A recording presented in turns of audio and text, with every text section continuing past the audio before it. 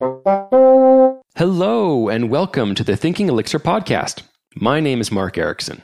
I'm Cade Ward. And I'm David Bernheisel. Let's jump into the news. The first item is big news that was going on in the Elixir community. It got a lot of people talking. It was around an announcement from Brex, which is an Elixir-based company that provides a service of company credit cards. And they announced that they are shifting from Elixir to a Kotlin-first approach for building all new server-side code. This is a bigger topic that we're going to come back to at the end of the news after we have had a chance to talk about all the other smaller news items. So let's move on. Smaller news item number 1, LiveView 0.16 was released, has some breaking changes, some big changes here. There's the Sigil H, which deprecates Sigil L. There is the new Phoenix component to make more functional components or function-based components. Yeah, I gave LiveView 0.16 a try the other day. I was going through the changelog and identifying these breaking changes. One of the things I liked is they said that we understand migrating all templates from Sigil L to Sigil H can be a daunting task. Therefore, we plan to support Sigil L in LiveViews for a long time. However, we can't do the same for stateful live components. Some important client-side features and optimizations will depend on the Sigil H. Therefore, our recommendation is to replace the Sigil L by Sigil H first in live components, particularly in stateful live components. So that was one of the things I saw is that, yeah, it still works. They're giving people a lot of time so you don't have to go through all of your .leex templates and get them all converted over and maybe change some markup, especially if you're using forms, because this changes the form markup. So it's a bigger change, but they're trying to be very understanding, very slow about it, so giving people a time to move to it.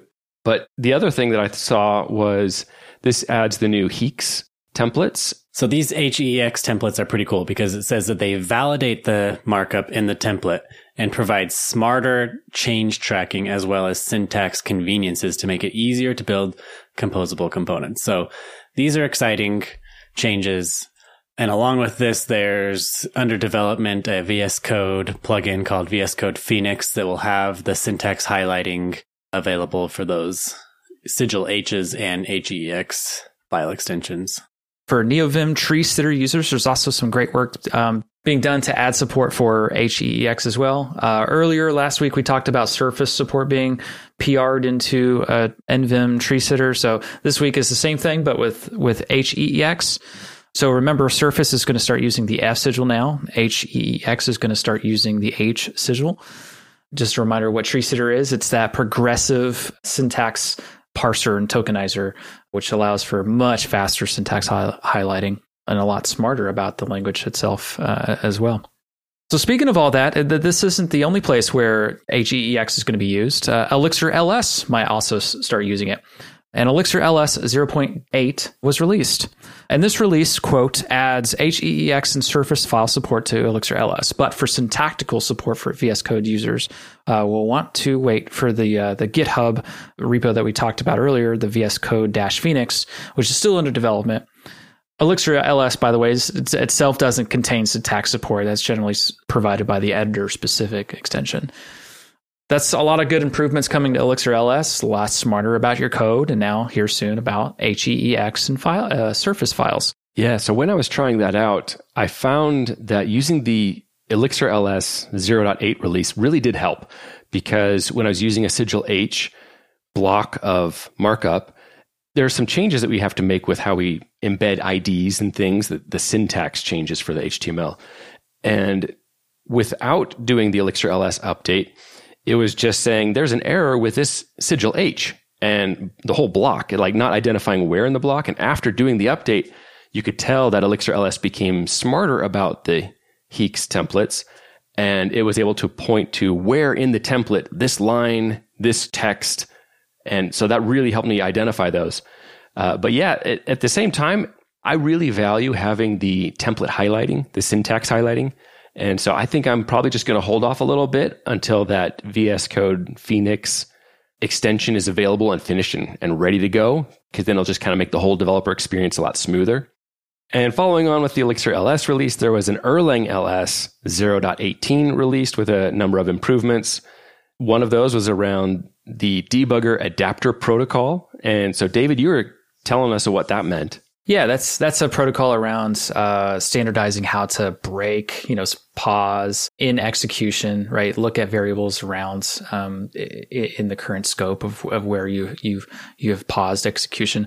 So anyway, some good work there done in Erlang LS. I personally don't ever use this, so I really need to start using it. That's a pretty cool superpower. I'm just glad that it's there because there are some libraries that are used for the whole Beam community that maybe they started in Elixir and then they moved, like telemetry was one, and it moved into being Erlang, so it could be used by everybody.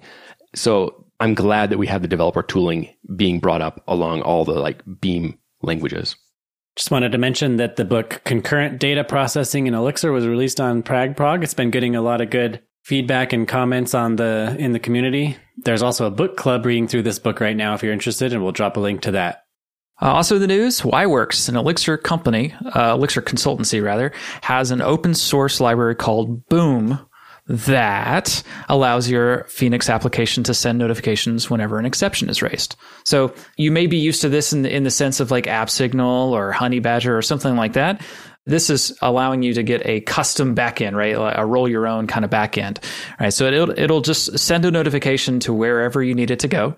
By default, it includes an email and a webhook notifier, but you can obviously implement your custom ones. It was inspired by the exception notification gem that provides similar functionality for Rack and Rails applications. There's a PR that includes a nice little architecture flowchart. So if you're interested in what this is and how it works, check out these links. Another fun example I saw showing how to crop a photo using the cropper.js library with LiveView. It was really nice because it's just part of a live upload example project. So if you're wanting to see how do I work with live uploads, it was added to that so you can see just how simple it is to get the hooks in there so you can have that same kind of feature and experience in your app. Next up, Slab open sourced a operational transformed library that pairs nicely with Quill, the JavaScript collaborative editor. They also released a blog article explaining their usage and what they use it for. It's an interesting read, and it's actually interesting. I noticed that Livebook has their own operational transforms module that they kind of created from also this JavaScript Quill library. They apparently wrote a bunch about how they do the OT library. And so it was interesting that they're kind of working on similar things. So we'll kind of see maybe Livebook will switch over to using it or maybe not. Yeah, it was episode 48 where we talked with a developer who's at Slab about ecto associations. We did learn a little bit more about what goes on behind the scenes there. But if you haven't used Slab, we use it at work, and it is really cool how they have this collaborative document editing thing that works. It's a very Google Doc-esque kind of thing. And now with this open sourcing of this, it's something that, hey, maybe that's something we can add to your own project. That's it for the news. So for today, we wanted to have a discussion to talk about some current events that we saw happening in the Elixir community space. There was a lot of discussion around the company Brex, which we talked about at the top of the news, where they announced that they were switching to a Kotlin first language choice for doing backend services, as opposed to Elixir, which they have been doing. And so the first point that we kind of really need to address is, why are we even talking about this? Why is this valuable to talk about at all? And I just remember a long time ago when I was in the Ruby community and still kind of fresh in the Ruby community, whenever I heard about a big company saying that they're moving away from Ruby, I felt kind of threatened by it.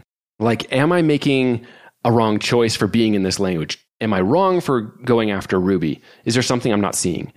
So I think it's valuable to talk about this for people who are in that same situation. They're coming new to Elixir and they maybe are still unsure because there's a big investment of time and focus whenever you learn any major language or framework. Anything that's major and different like that, you spend a lot of time on it and you don't want to get it wrong, right? So I think it's valuable that we can talk about this, get some perspective on it.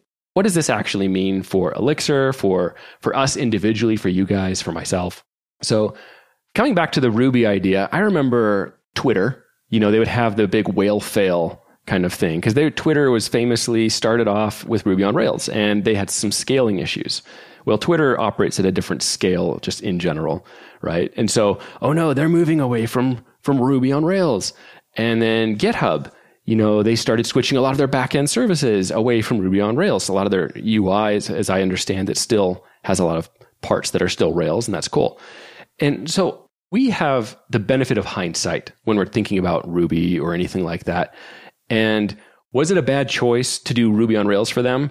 I would say no, because it got them off the ground, got them profitable, validating an idea quickly. So it served a great purpose. They're just operating at a different scale. So it's for them, it makes sense that it would matter differently to do backend services in a different way.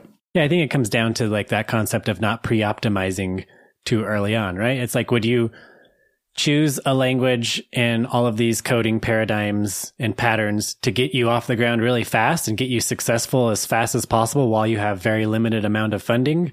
Or would you choose to optimize for what you could become 10 years later and choose something that might be slower getting you off the ground, optimized for a high number of engineering, high throughput, none of which you will have for a decade? It's like, I would choose the first one, right?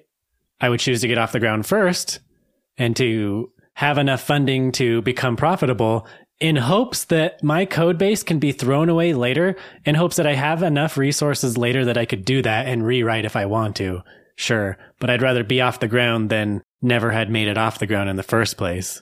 But this is where Elixir is interesting, because I feel like you could get off the ground fast with it and you could go to scale with it too. I feel the same way. Even if there is a point at which you do need to do something different to scale, maybe at like the WhatsApp scale, right? Where billions of users, that'd be an awesome problem to have, right? Especially if they're paying customers. But I feel so much more confident with Elixir being able to be productive, rapidly build something out, and then go to scale, handling a lot more load and with fewer servers and less complexity and doing it really well. Honestly, I've never gotten a service that's, a successful service that's gotten to a point where Elixir was not big enough for it. There's really like two main things that I would say about the Brex situation here. Any code base is going to have cruft that's been around for a long time, especially if it was your code base that you used to get off the ground in your startup days. Like in your startup days, unfortunately, we don't always take the best care of architecting things really well, going back and rewriting when domain changes. Like we're just trying to do what we can to become profitable and make it. Any code base that goes through that phase and makes it to a large company with lots of employees is going to have a hard time refactoring. And like they brought up a bunch of points, like it's hard to do this and that. Of course it is. Like every big code base I've ever been on is hard to do that. It wasn't because of the language.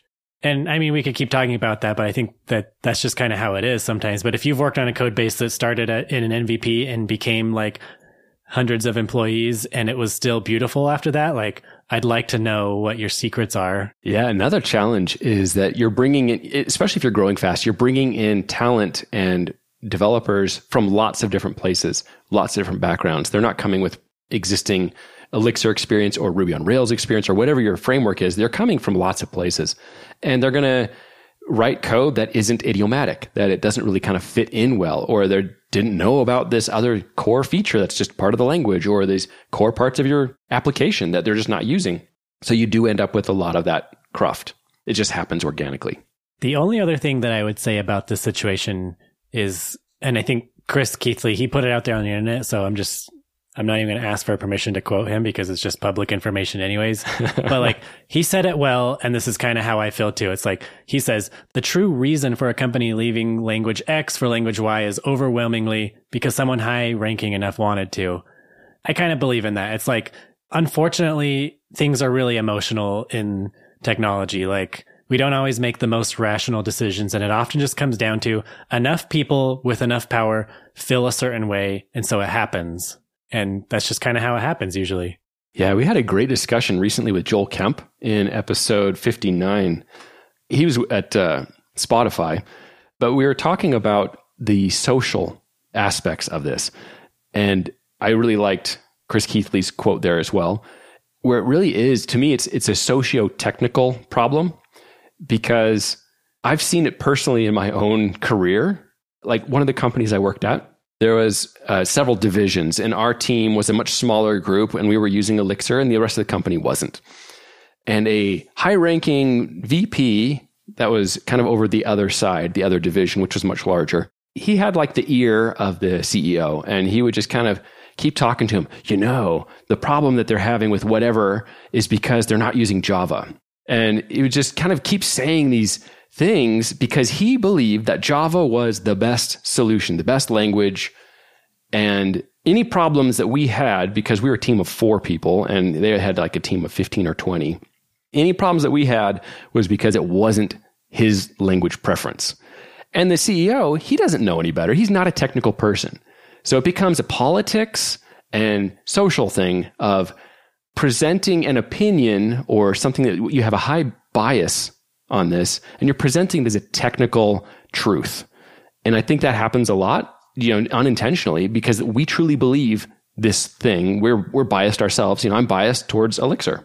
I've seen that happen myself. And so in our situation, what was interesting is the president or the CEO would sometimes come to us and say, kind of question us about, are we doing the right thing using this language?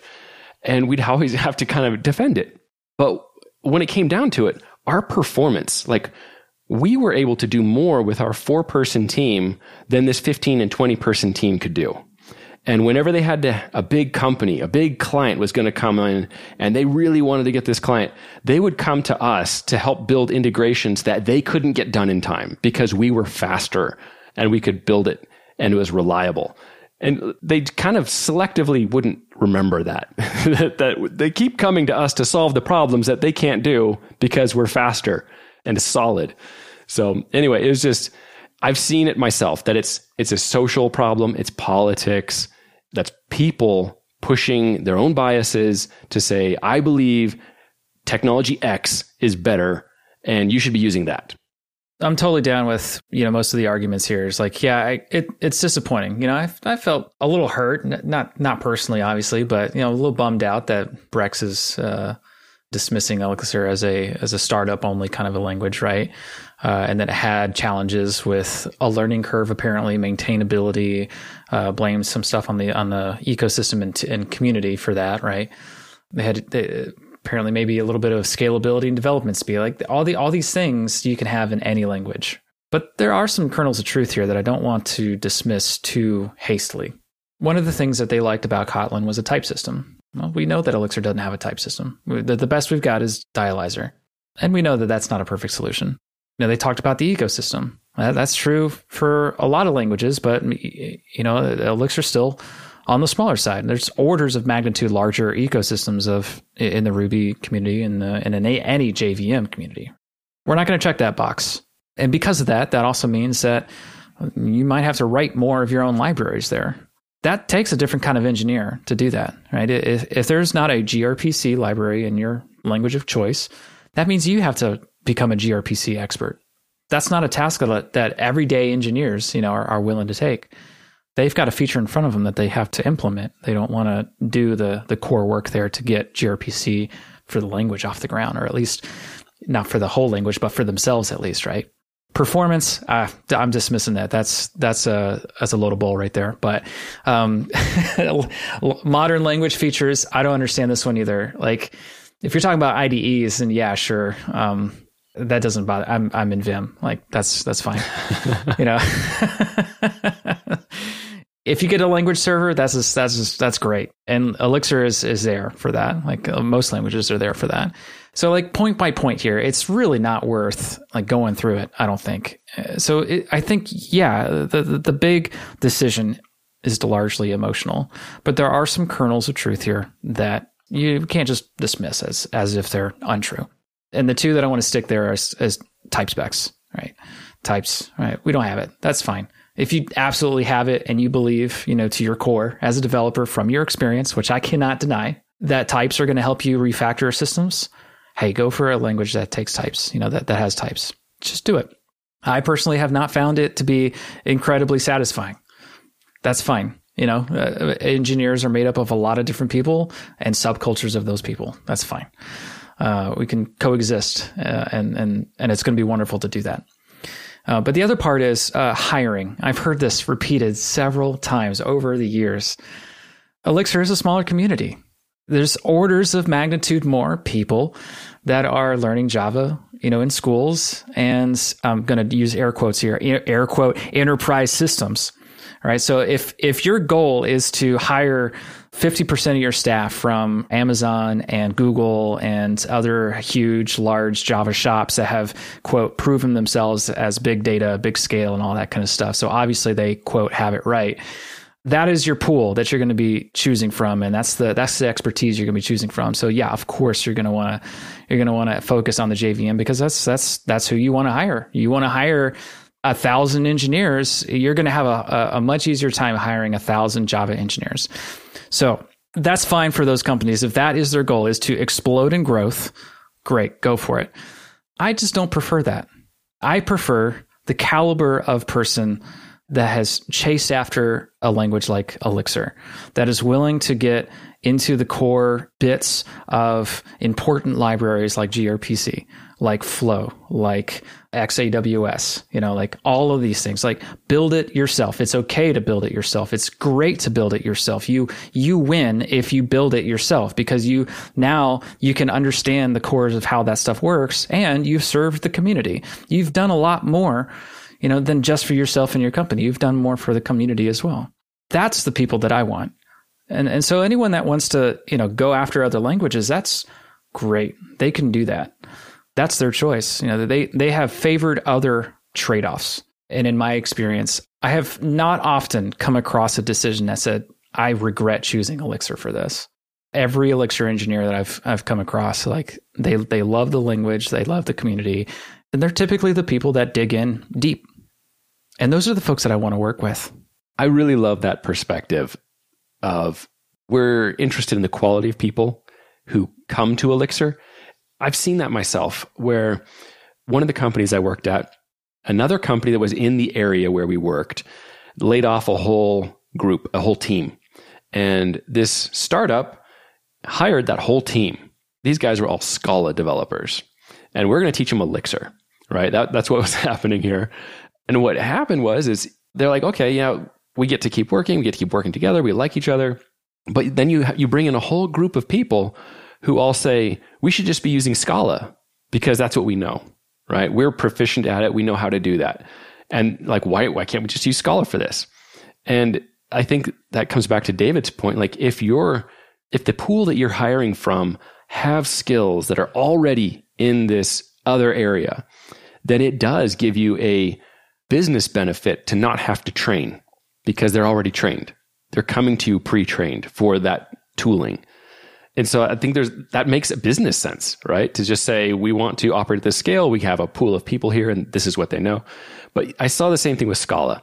And, we were able to stick with Elixir, but I saw that happen where it's like, we're all coming in together. We should be doing our chosen preference tool.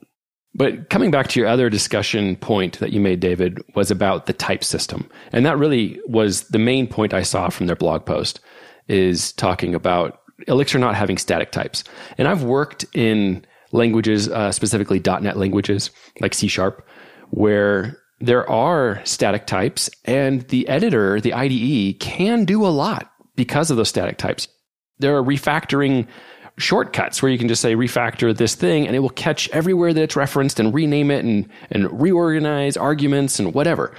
So you can get a lot of benefit from that. I've seen that. So I know that's a real thing. I've also seen a lot of pain from static type languages that don't fit the way I prefer to work. So a lot of it comes down to preference. I totally acknowledge that too. This isn't the only post, right? There's another post that is way less careful about what they say and a little bit more bombastic, and they're into being bombastic, and go them, I guess. But the things that bug me about these kind of posts, though, is that you really don't need to broadcast that you're a Kotlin first company. Who gives a crap? Like, just be appreciative that that there are lots of great languages to choose from, and that you love. I've always said before, like, if you're a polyglot, you're winning. Like, just be a polyglot. Like, I prefer Elixir. I typically choose Elixir, but it's great to know other languages. It's great to know JavaScript. It's great to know Ruby. If you want to know Kotlin, learn that too. You don't have to position your company to be a monoculture. And I think that's the mistake, because the developers in a language can have a culture along with that. It can be a wide culture, right? Ruby's known for being weird. Python's known for being data sciencey, right? Java's going to be known for Amazon-y, Google-y kind of people, right? Traditional computer science kind of stuff. C#, you're going to be Windows people, right? Like, or .NET rather. So yeah, it comes with it a culture of people. I tend to identify with the Elixir culture, right? But when you don't want that monoculture, like that doesn't help anybody. That doesn't move society forward, together. If you are constantly seeking to be that one culture and to envelop everyone into your one culture, multicultural, appreciation, on the language level is a good thing. So the post is like, we're a Kotlin first company. It's like, fantastic. Good for you. The mistake you're making, I think, is that you're choosing to exclude other cultures here. You're excluding other kinds of teachings and other kinds of patterns from other languages at this point. And that's going to hurt you in the long run, I think. Right? Business-wise, I get it. Yeah, it makes a lot of sense. Easier to hire for, that kind of stuff. But culture-wise, I think that's going to be a losing bet. But it may not matter. I don't know. Trade-offs. Long list of trade-offs. That's how I see it, I guess. That was an interesting discussion. I'm glad we could kind of just talk about it together and hear your perspectives, because I value hearing what you guys think about these things too. One of the things I kind of came away with is that oftentimes people will, like from my own personal experience I shared before, and just what we've talked about here, that people claim technical reasons all the time, but almost always the stated reasons are rationalizations after they've already made a decision. So they're trying to justify, here are some facts to back up the decision we've already made. And there may be totally valid business reasons for Brex to make that choice. And that may be the right choice for their business. I don't think that means that Kotlin is better than Elixir, like from some objective sense, because I also know of companies that are moving from Kotlin to Elixir. So it's not like Kotlin is the panacea. It's like, oh, everyone should be doing Kotlin. It's like, no, there are other reasons. There's business, there's politics, there's you super value a static type system. So maybe that is what makes the most sense for you. But personally, I have seen enough change in just my career with companies coming in and coming out of whatever technology I cared about that it doesn't threaten me. I don't feel like, oh no, I've made a bad choice. It's like, I've been in this long enough. I know it's like, no, I value the qualities that Elixir brings, that the Beam gives me, because I felt so much pain from all the problems I've dealt with it with other languages where I didn't have those. And that's why I came to Elixir. And I still have that. And I don't know of a better solution. I think Brex is making a fine decision for themselves. I'm thankful for the contributions that they made to the community, especially early on, and sponsoring, some Elixir core members. That was really, really helpful. They've done us a great service. So I'm thankful for that. Yeah. And if they choose to move forward with a different language because they found out things that they prefer, in the list of trade-offs, like a type system and a bigger hiring pool, hey, go for it. I'm happy for them. But yeah, like you said, Mark, with your experience, I have not found something better for myself and for any company that I would ever start, or any project that I would ever start. I've not found a solution that's better than Elixir. But, you, dear listener, are listening to the Elixir Thinking Elixir podcast. So, of course, we're going to be a little bit biased there, but we have real reasons why we believe in this. It's not just because I like the color blue and that's why I'm on this, Yeah, but I'm glad you brought up that point about the contributions Brex has made. Jose Valim shared how Brex sponsored Dashbit to do some of that work, which was bringing some of those semi-typed things in a function declaration. If you did a pattern match where you specify the name of the struct, then within that, you can get some of those static type feeling kind of checks in that function. So that's great. I value that. I'm happy to have that. It's kind of like a progressive type system in a way, but I'm happy to have that. And so I do appreciate all of their contributions. Yeah, I'm sad to see that they made that choice, but I must presume I don't have any inside knowledge to what they're dealing with and what situations they have, but I presume it makes rational sense for them, or at least those people who have the ability to choose the course for the ship. Yep, we're grateful for them. I wish that all companies who used Elixir were contributing to Elixir like they did, right? Like Elixir would be so much further along. So good for them. Thanks for everything that they did. Good luck. Happy journeys. We'll always be here in case you need to come back. Well, it's good to get your guys' thoughts and input. And, dear listener, we'd love to hear from you. If you have any thoughts on that, you can always message us, show@thinkingelixir.com. We'd love to hear from you. We're also on Twitter @thinkingelixir. And then in the show notes, you can see our individual Twitter accounts as well, so you can contact us. Well, that's all the time we have for today. Thank you for listening. We hope you'll join us next time on Thinking Elixir.